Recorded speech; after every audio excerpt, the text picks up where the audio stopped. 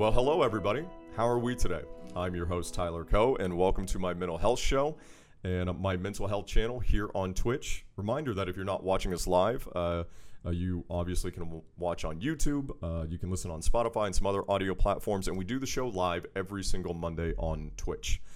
Thank you for being here today, however you got here, and I hope you're having a wonderful day. I'm feeling pretty good here on a Monday. I'm really excited to dive into what we're going to be discussing today.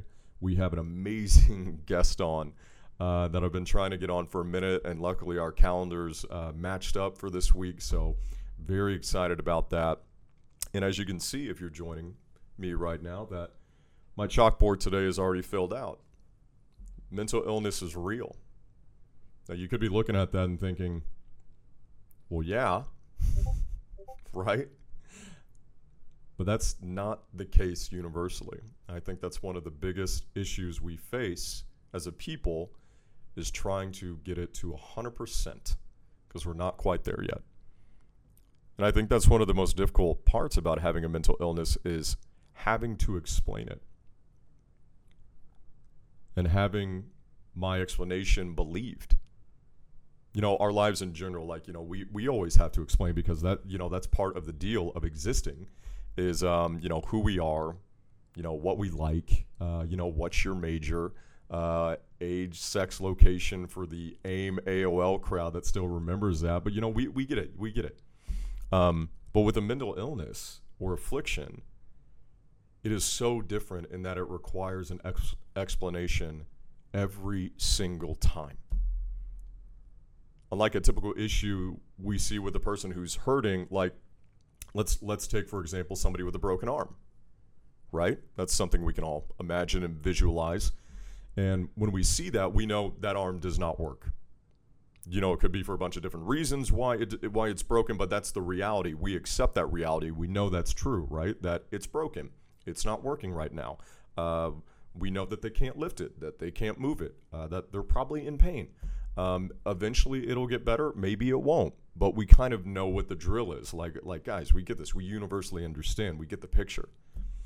We know that they need assistance with it, right? We know that it's not okay right now. Now, obviously, the scars that we can't see those are the ones that cut the deepest. But for the mentally afflicted, and you guys probably know where I'm going with this, we never get the same treatment as someone with an outward medical issue, even after we explain it. And time again, in different versions, in different chapters, over and over and over. We never question the broken arm. We never question the bruise, the cane. We get that. We can see that. We know it. And we have empathy towards that because we understand that body is injured right there. However, for us, not only can you not see it sometimes, even if we do explain it and what it is, some people just don't think it exists. They don't believe what's behind me. They think that you're making it up or that you should fit into this box. Some argue about how you should feel. And I can imagine the same conversation, with a broken arm. Could you? I don't know if that's how you should be feeling right now. I kind of feel that you're being a little bit melodramatic. I think you're kind of making this up. How many of you have had a conversation like that?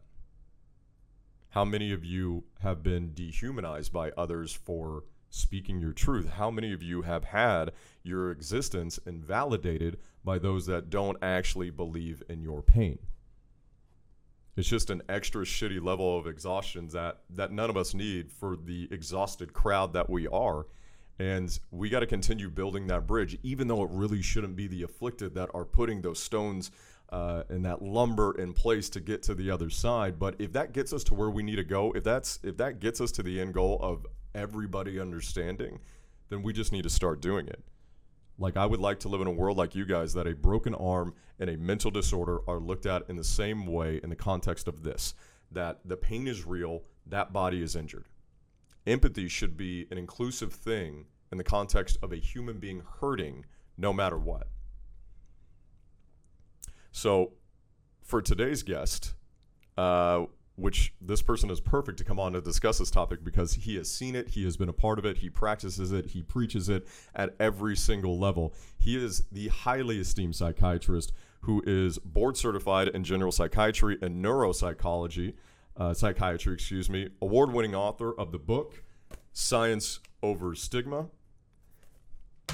Education and Advocacy for Mental Health, who is also an extremely gifted presenter who has attended numerous events and lectures around the country to try and bridge the gap that we were just talking about between the non-afflicted and those that are, and as well as, according to at least one of the sources that I saw, a Kung Fu student who has a black belt. So don't mess with this guy, okay? He knows what's up. So I would like to welcome to the program Dr. Daniel Morehead. So, oh my gosh, he's not there. Hold on. We gotta bring him on. Hold on 1 second. Let's get him up. Let's see if he's there. There he is. There he is. My bad. Dr. Morehead, how are we doing today? I am great, sir. I just feel better listening to the sound of your voice. That makes me feel good. I can't get over how much I like your voice. I also didn't know this was a Twitch event. I am so psyched. I can tell my kids I've been on Twitch. I am somebody. You've made it now. You've made it to the big time. Yeah, and with that introduction, I feel like I should come out of the ring, jabbing and dancing. I feel good. So thank you, sir, for all of that. Well, Doc, we very much appreciate you being on today. And yeah, that kind of blew me away, but it didn't because, your resume is truly impressive. And I think one of the things that we really connected with when we first spoke is just the breadth of knowledge that you have in so many different areas. And I think that's so key to the mental health conversation is somebody that is not only talking about it, but has lived it in so many different areas. And, one of the things that I loved about your book, which once again, I'm gonna throw up there for the people, Science Over Stigma, is, when I was flipping through it, I haven't read the whole thing, but when I was flipping through it, I found one of the chapters, and one of the chapters was obviously this right here behind me on my chalkboard, which is mental illness is real. And it kind of shocked me. I'm like, well, yeah, of course it is. But I realized that this book is for so many other people besides me. And the subtext in that chapter was half-truth. It said half-truth. We do not know exactly what causes mental illness. And then it said full truth. Although we do not know exactly what causes mental illness, we do know that mental illness is biological illness. And I love that straightforward, blunt approach and thinking that obviously that's one of the biggest stigmas surrounding mental health, that the mentally ill are making it up, that I'm being a drama queen, that my depression, my symptoms, they're overblown. That's not real. And for someone like you, inside and outside of the office, like how many times are you having that conversation of like, look, this is a real thing? And has that been something that you've seen change over the course of your career? Yes, sir. Well, I am rather old, or getting there. So, I was a kid in the 70s, early 80s, and I can remember you just didn't talk about it. And there was a huge amount of debate, but most people thought, well, it's your attitude. It's your head, your thoughts, you can change that. It's all in your head means it's not really real in the same way. Like you were saying, a broken arm or high blood pressure is real. So things have changed massively in the time, 25 years I've been a psychiatrist. Now I feel like the situation is, and this is based on polls, but also people I talk to, that most people, in fact, the vast majority of people, they know the right answer. And what's the right answer? Well, mental illness is real, and we should be, empathetic to people, and people should get treatment. At least when pollsters call up randomly and ask that, most people say, yeah, that's the right answer. And so I feel like a majority know that's the right answer, but then it's, at this point, I feel like it's pretty superficial in our culture. And this is not to complain because it's so much better than 30, 40, 50 years ago. But even though 90% say, yeah, mental illness is like medical illness, one of your graphics, which is so critical, before the show is that a little less than half of people in any given year who have mental illness get treatment for it. And then of the people who do get treatment, the people who stick with it are about half again. So it's like maybe 1/4 get sustained treatment for mental illness in any given year that have it. And so what does that mean? To me, it means, yeah, we kind of know intellectually it's real, but we don't act like it's real for the most part. And then to a large degree, we don't feel that it's real, or maybe we go back and forth.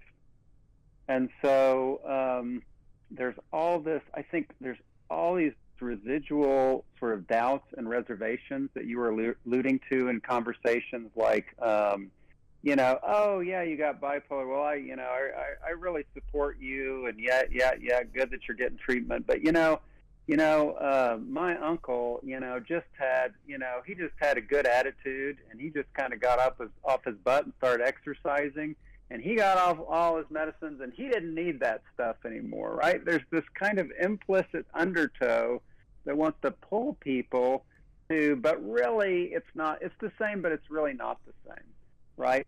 And it's and if you need medicine's okay, but you shouldn't need medicine. And maybe if you just had the right attitude or just did it right, you wouldn't need heavy duty treatment. And still, most of us feel like, and I'm a person who deals with mental illness personally, if the illness gets bad, I feel like a failure. I'm a psychiatrist. I work with it every day. I know for a fact it's 100%. It's a biological, medical problem. It's as medical as any other kind of problem. Now, on top of that, it's mental too. And if you're a spiritual person, then you'll know from experience that it can affect you spiritually.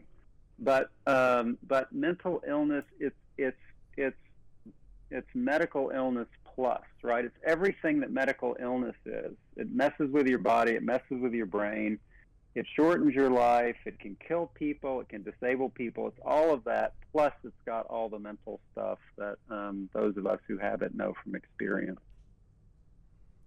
You touch on so many things right there that I think all of our viewers are going to be able to relate to. And me, myself, like you nailed it right there.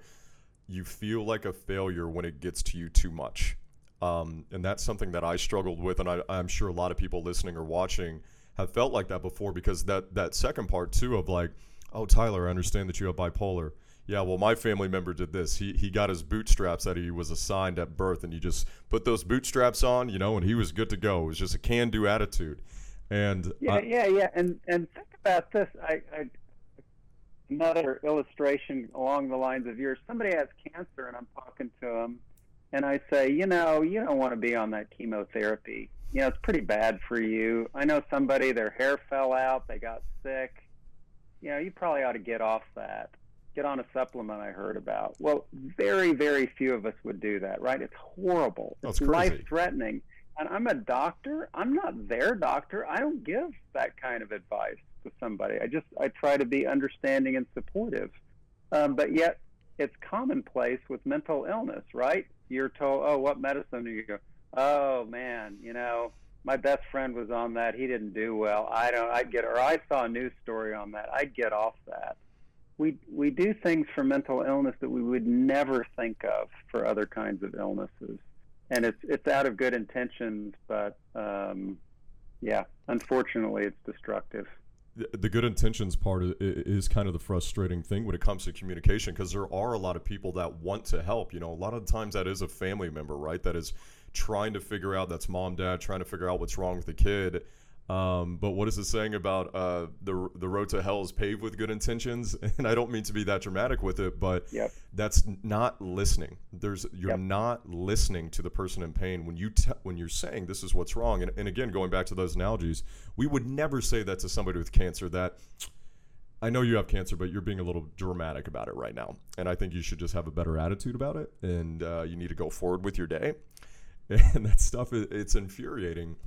But I think there is a little bit of an understanding, as frustrating as it is, that people just don't really understand it. They don't really. And I think another thing you talked about as far as a spiritual connection to it, I think that's a fascinating thing about you as well, Doc, is that you have your hand in theology. Your wife is a priest. You are a man of religion.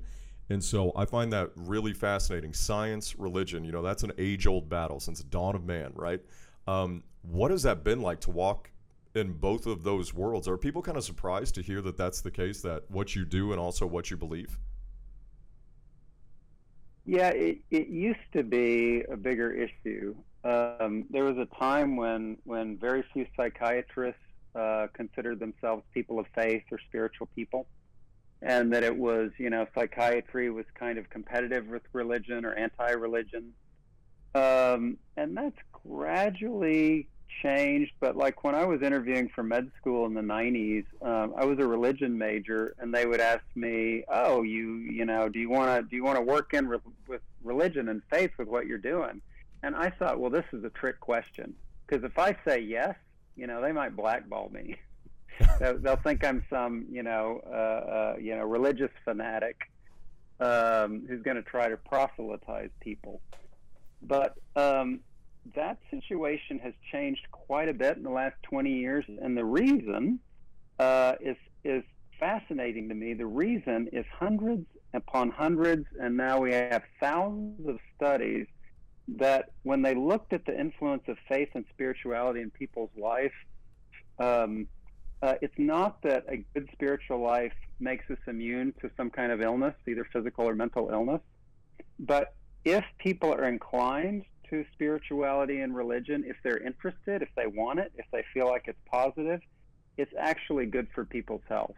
And we have studies on depression, we have studies on anxiety, addiction, we have length of life, levels of disability, general life satisfaction. I mean, the list goes on and on and on. And so, whereas when I entered my medical training, basically I was going to try to avoid the subject at all costs, today I can say, look, on a scientific basis, if you want it and it's positive in your life, we can say scientifically it's good for you. That doesn't mean we can scientifically prove your religion is right. That doesn't mean we can force people into spirituality or religion because you don't want it. It would only make you feel worse and do worse to be forced into it. But for people that are inclined, it's one of the better things that you can do for your health long term. It's not competitive with medicine. It's not either or. I feel like almost everything we say about mental health is both and. So again, Yeah. Going back to cancer, nobody thinks I got cancer. Should I do chemotherapy or should I have faith and pray? Or should I do chemotherapy or should I do a big meditation retreat? Well, you do both, right? You do Right. everything that you think might be of benefit to you, and you don't think of them as competitive. And with mental health, a lot of times people struggle with, well, should I take a medicine? Is that a lack of faith?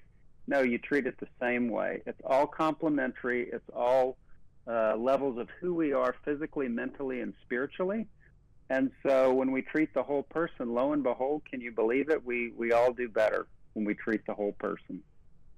I love that mentality, that all-encompassing of like, it doesn't have to fit into one bucket. And we've talked about this on the show before about buckets of like, your mental illness falls into different things. Your anxiety here, your depression here could be hurting this disorder right here.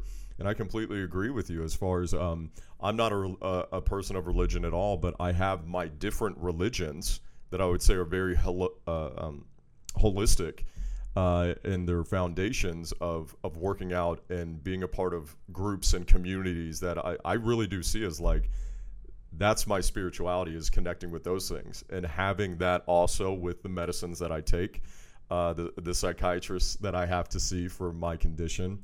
I think it is a really good note to make that all of that can help. It's not going to hurt. It's only going to help. So is that kind of one of the reasons that drove you to write Science Over Stigma? Is that kind of wrapped up into one? Was that driving force? Was that the catalyst? So the catalyst was to some degree my own ignorance, because I was a practicing psychiatrist, from the 90s, mid-90s on. And over the last 25 years, these studies have gradually come out, like how common is mental illness, right? Like the NAMI says 1 in 5. Actually, if you put in substance abuse, it's 1 in 4 every year and 1 in 2 in a lifetime. And these studies would come out, and I would think, it can't, no, that it can't be. Can it be that common? I mean, I'm a psychiatrist. I see it every day. Okay, I have it. I deal with it in my family, but okay, it's not that common, is it? And then studies came out about how serious it is, right? Like the levels of disability. The number one most disabling single illness worldwide is major depression, right? And, things like bipolar disorder, schizophrenia, tremendously disabling on any scale of medical disability. And then studies later than that came out about, talk therapy is not psychobabble. Talk therapy works, and it's biologically powerful. These medicines aren't cure-alls, but, after 15 years of doing psychiatry, I realized, okay, we can't cure bipolar, schizophrenia, panic attacks, depression, but you know what? We can't cure high blood pressure. We can't cure diabetes. We can't cure heart disease, but we have good treatments for all of those. And if you start looking at it and comparing it apples to apples, what we find is, okay, mental illness is so common, it affects everybody, at least to the extent that somebody you know and care about has it, if you don't.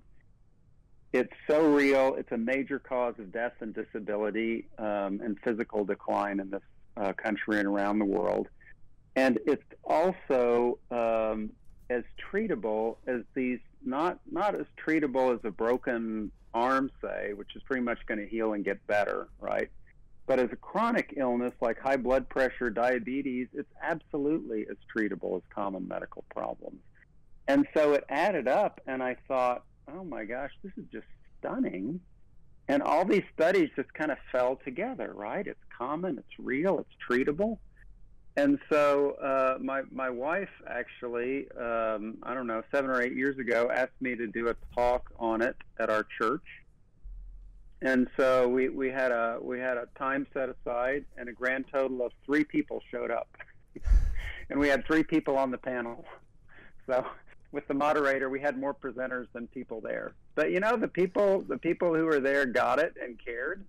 And then I got invited. I guess the word Tyler's on my mind. There was this mental health and faith conference in Tyler, Texas. Oh, really? And I said, I thought, well, Deep East Texas, could be some resistance, but that this would be good to support. So I went out there to speak. They said, probably 200, maybe 300. I got there in the morning, and there were 800 people there in Tyler, Texas, and they filled the entire auditorium, and they had to turn away people because they had reached the safety limits for how many people could be in the building. And it was at that point that I realized, really, truly, in my heart and emotions, oh my gosh, this is real, right? All these people aren't going to turn out on a Saturday morning for something that's just kind of made up or a fad or people are fooling themselves. This is real, and it cuts really deep. And we have all of us in our own little, not silos, but in our own little pit of pain and despair, not realizing just how many, like 1 in 5, 1 in 4 in a year. These are millions and millions of people going through the same thing, nationwide and worldwide. And I thought, we're gonna wake up as a culture. We're gonna wake up to this, and someday we're all gonna be looking around, saying, "Oh my gosh, this affects us all directly or indirectly, and why were we so hesitant to mention it?" So sorry, it's a very long answer, but that's the story of how these thoughts came to me. No, I think that's tremendous, especially not glossing over everything you just said, but that last part. That's one of the things that I've tried to express to others, and I'm very early in my stage of being an advocate for mental health. I always have personally to those around me, but I felt the same way of it is ludicrous to me that people don't think that this doesn't affect them or somebody else every single day.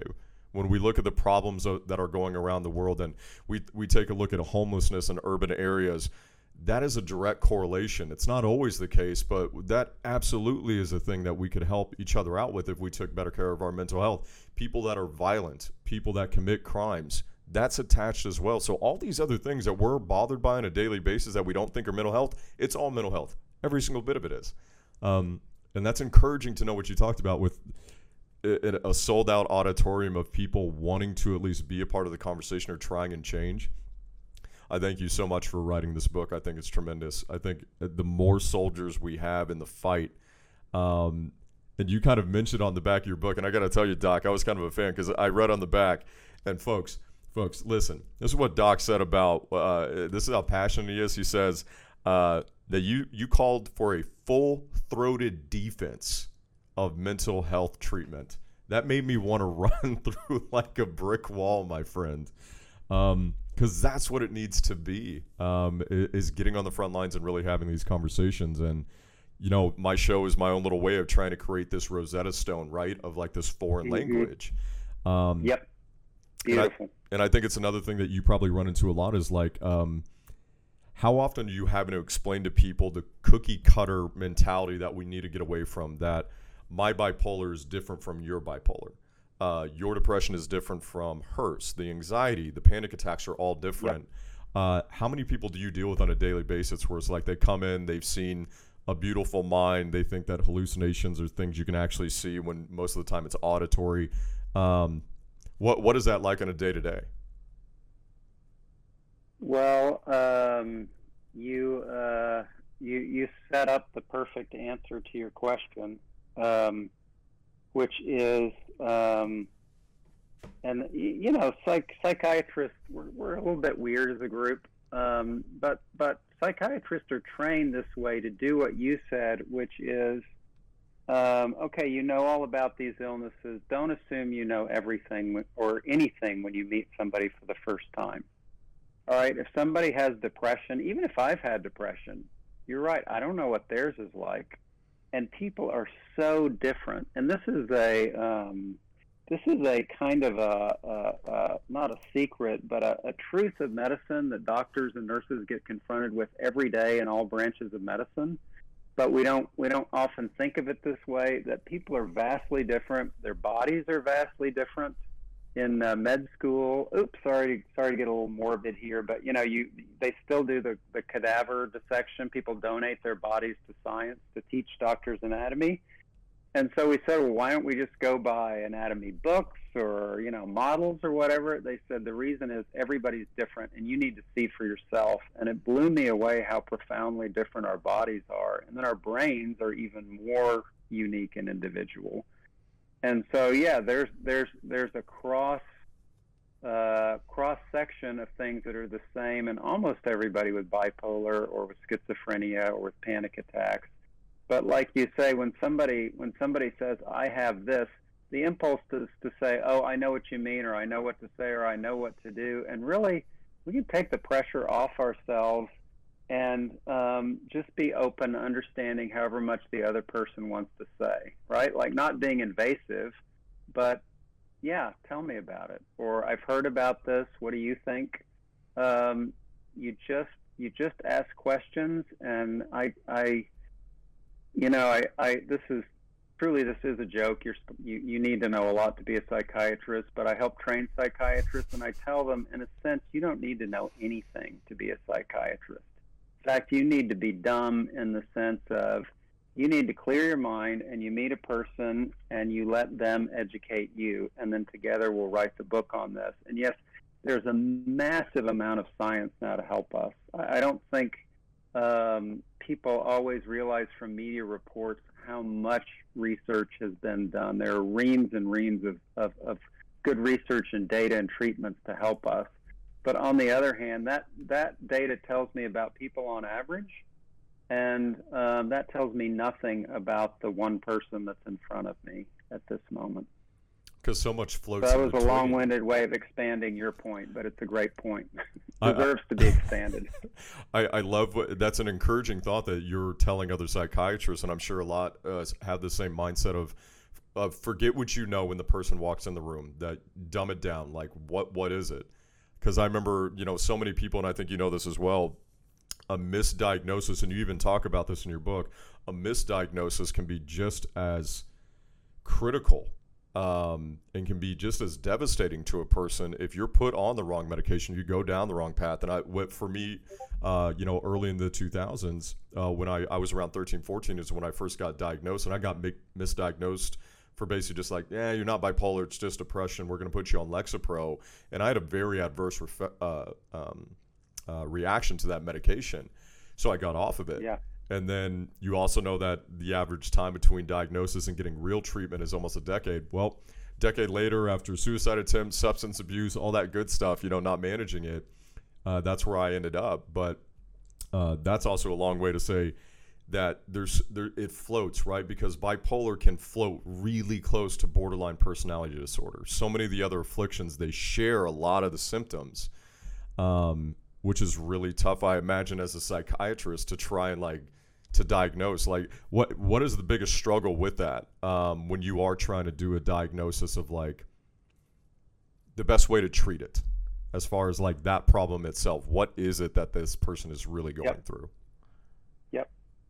So, we have lots of studies, like people with bipolar, schizophrenia, whatever, go in the head scan, look for abnormalities. Can we find things? Yes, we can. We can find characteristic patterns. And then the next question is, well, why can't we take people that we're trying to diagnose and put them in the head scanner? And yeah, you're 12 years old, and we could do a blood test or a head scan and know what you have. And that is the goal. And someday we'll get there. But right now, it is a cooperative exercise, right, with you and your family if you want to involve them, and your doctor. And so it's this sort of running inquiry or discussion. And I'm kind of too old to pretend that I know things I don't know. I have discussions every day with people about, sometimes it's borderline personality symptoms versus bipolar. Sometimes it's major depression with anxiety versus bipolar. Sometimes it's other things, but there's so much gray area in mental health. And that can make people skeptical, like they don't even know what I have. But believe it or not, here's one of the most common sayings that you encounter in medical school. In medical school, and this is not about psychiatry, this is about all medical things, they say, medicine is 20% black and white and 80% gray, but you better know that black and white. And so does that apply to mental health? I think it does. There are things we know really, really well. Like if you do have bipolar, you need a very different set of treatments than if you have, say, major depression, even though they're close in many ways. But pinning down people who are on that borderline, or like you pointed out, all right, somebody's 14 years old, it's probably going to be obvious in 10 years what they're dealing with. It's very often not obvious at all when somebody's 14 or 12 or 15, or it's just starting.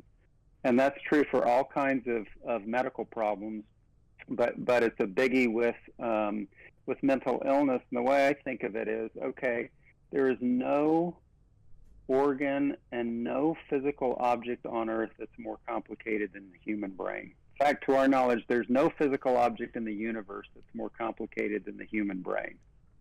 So, I'm just going to show up and magically know exactly what's going on. No. What are we going to do? We're going to have a dialogue. And sometimes I'm in the patient seat, sometimes in the psychiatrist seat. But when I'm in the psychiatrist seat, I'm asking questions. Do you have this? Do you have this? Here's a list of symptoms. What do you think? Here's a questionnaire. See how this applies to you. And then it's not that the questionnaire usually tells us, but it's a basis for more discussion. And so the person can say back, okay, well, this fits really well, but not this part. And then what about this? Like, I look at the symptoms of bipolar. I don't think I have it, but I look at the symptoms and I think, I've had that sometimes. Right, getting real excited, so excited I didn't need to sleep at night, and I was all revved up and I couldn't sleep. Of course I've had that. Most people have, right? Or I get going, I get in a discussion, I'm talking faster and faster. How do I know when it's bipolar? And there are indicators like, well, you didn't just have it for one night. You had it for like 5 nights or 7 nights or 10 nights in a row. And that's getting into different territory. But there is a lot of gray area. And what I find, I'm sorry to go on about this, but I think what I find is along the lines of what you found, which is don't give up, stay with it. There's going to be frustration. There's going to be diagnoses that might not turn out to be true, or medicines that might not work for you. But it's like I was going to say it's like following a roadmap, but we don't have those anymore. Those of you on Twitch, we used to have paper maps of things, and we'd have to figure out how to get somewhere, and we'd take a lot of wrong turns. So this is before GPS. So scratch that illustration. But anyway, the idea is the first medicine might not work, the second, the third, the fourth. You keep going, and people I know, this is grim, but you know how bad it can get. Don't die, don't give up, and you will get there. And I don't say this lightly, because I've seen people go through a lot of hell, and I've been through some pretty painful things myself. But if people don't give up, one way or another, over time, we get the pieces of the puzzle in place. But man, it's asking more than we really should be asking of people going through all that. I don't like it that it's that way, but the good side is it's not hopeless. If you've tried 5 medicines and they didn't work, it is not hopeless. Almost everybody I see as a psychiatrist is in that category, but we usually find something that works. I think that's all of that was great. Don't die. I mean, it's funny because I've said the same thing to people. I thought your impassioned words right there were better than mine, because I usually just say, like, this is a war you're never going to win. Like, you're not going to win this, but it's worth fighting, which is hard. That's a hard rallying cry to say when you know, like, defeat is there. But that last bit really is true, and I found that, at least in my life, is of sticking with it and getting back up off the mat even when you don't want to. There is hope. And it is real. That's a real thing. With things that we can't even trust with our own minds, I know that that's real, and I've seen that. So I have to know. I know it's real. I'm sure I know you've seen that as well. So I thought... Yep. And then, do you mind if I throw in one more thing about that you just... No, please. You throw in whatever you want, Doc. This is you right now, man.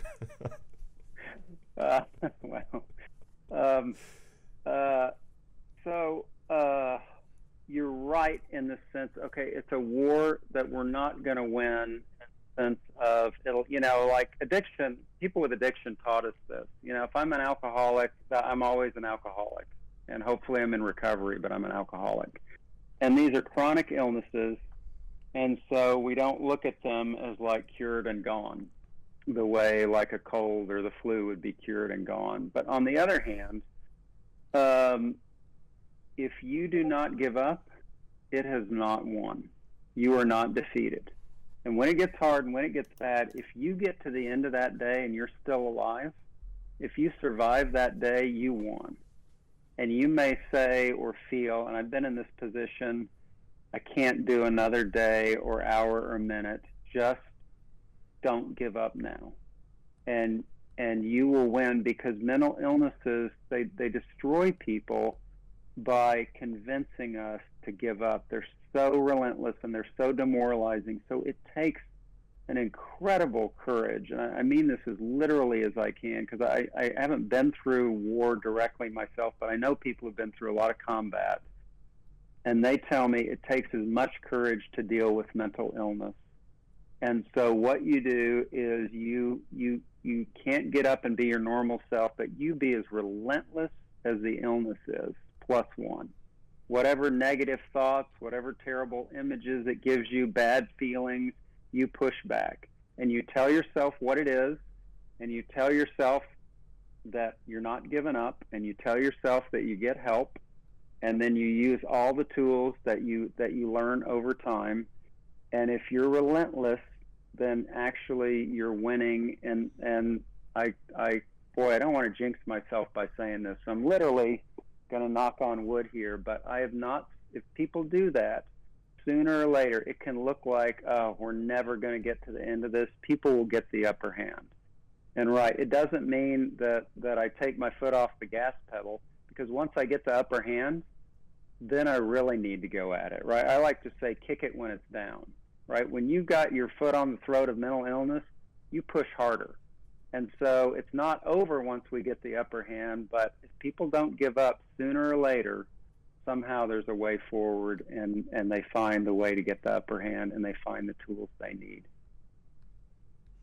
You know, Doc, my last question before we were going to get you off was, if you had the world stage for a moment with everybody's attention, what would you say? But I kind of think you just said it. So I think that's probably where we can wrap up. Close enough. Man, Doc, even just listening to you right there like that, that's going to give me energy going forward. Sticking my foot on the throat, and when I got it down there, keep going. Man. That's right. Thank you so much. Kick it when it's down. Kick it when it's down. That was so amazing. Thank you for all of this today. I love this conversation. This was basically the conversation when we first met, and it was so good of you to be able to come on this show. We really appreciate it, to share your passions, share your knowledge, and that unique perspective, and to give people a little bit of hope on a Monday. We all need it. So thank you so much. Thank you for what you do, and I want people that listen or watch or participate to know, when a doctor says something, people kind of say, okay. When somebody says, I've dealt with this myself, and here's what it is, and here's what helped me, it has a power. You don't have to reveal that, but if you want to, it has a power that no doctor or expert has. So anyway, thank you for what you do. That's another great lesson. I appreciate that, Doc, all of it. You are more than welcome to come back on this program at any time. So we'll definitely keep in touch. And thank you again for everything that you shared today. I know our viewers are absolutely loving it. So I hope you're well. I hope your family's well. And we'll check in with you later on down the road. Thank you, sir. All right. We'll see ya. Wow. Doc Moorhead bringing straight fire, baby. I told you at the top in the chat that, I mean, that was unbelievable. That was so good. Thank you, sir. You got me going. I hope I didn't overdo it, but you know. No, sir, you were great. Thank you so much. Yes, sir. Appreciate it. All right.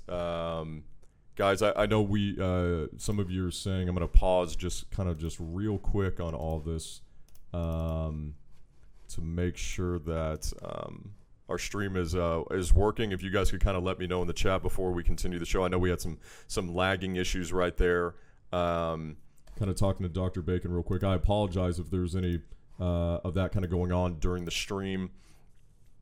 But hopefully you guys got all that. If not, and if there was a little bit of stream issues, we're going to be able to record this thing, obviously, so it'll be nice and seamless. I hope all of you got to really enjoy what Doc was talking about. He's just somebody that, like you got to see, it's full spectrum, which is tremendous. To have somebody like that come on the show, and man, sorry, I'm like losing my train of thought because I'm trying to remember all the cool things he just said. Kick it while it's down is such a good line. And it looks like we're working well now, so I appreciate the chat sticking by, and you guys sticking with us on the stream. I apologize for any of those technical issues. But I think another thing that we've talked about on the show so many times, and we talked about it in our first episode, and Doc said it again, and I want you guys to notice, as I'm sure you will, and if this is your first time watching, almost every single person that we've had on the show that is a medical expert like Doc Moorhead has said the same thing of, there's not one cure-all, there's not just one medication that's going to work, that you need to get as many answers as you can. Go get diagnosed multiple times. Change medications again. Don't give up the fight. There can be a level you get to where it starts working and you have a process in place to continue to heal. And that's what it's just good reinforcement to keep hearing that, because I think that's another big thing when it comes to mental health, is just reinforcing these things, your treatments, the things that are working, staying away from the things that are not. And everything that Doc spoke to today was spectacular. I thought another great thing and a good point to bring up And I'm glad we got a chance to was talking about religion and talking about spirituality. And as I said on the show, and if this lagged a little bit, I'm sorry, but I'm very much not a religious person. That is just not who I am. But I love engaging in conversations with people like Doc who are, but can walk both of those worlds. You can imagine the crowds that he's talked to, the different people from different walks of life. And I know for a lot of you, that's probably been a struggle early on. Maybe you come from a very religious family or have had struggles with that in the past with the church. I know that I did when I was earlier, where I've had some people close to me express the, and again, it was a good intention to be like, why don't you attend a church camp or go talk to your pastor about this type thing? And that's not the wrong answer, but it's only half of it, kind of like the doc was talking. You need to have a bunch of different things helping you out. That's why we call it a support group, right? Support is more than just one. It's multiple. So wow, I can't wait to go like clip up that show and go back and listen to everything that Dr. Moorhead talked about. And again, I can't believe it doesn't shock me that he's a Kung Fu master, basically, as a black belt, literally fighting mental health. That's awesome. So I appreciate you guys joining us tonight for the stream and for the show. Again, you can always watch us live on Twitch at 7 p.m. Central on Mondays. We had homework last week that I assigned on the show. And again, if this is your first time watching it, we do homework on this show. Homework last week was to forget about your mental health issues for one day, just one day. And during the post show, which we do live, but I do not include in the YouTube or recorded versions, that's what we're going to be talking about today is homework. So I appreciate every single one of you joining us today again for the show. Thank you again to Doc Moorhead for joining us and engaging in this awesome conversation about what is behind me, because it very much is real. It's 100% real, and it's also 100% real that you can get help that will actually help you. So we appreciate you guys, love you guys, and tune in next week and we can see how we are all doing. Later.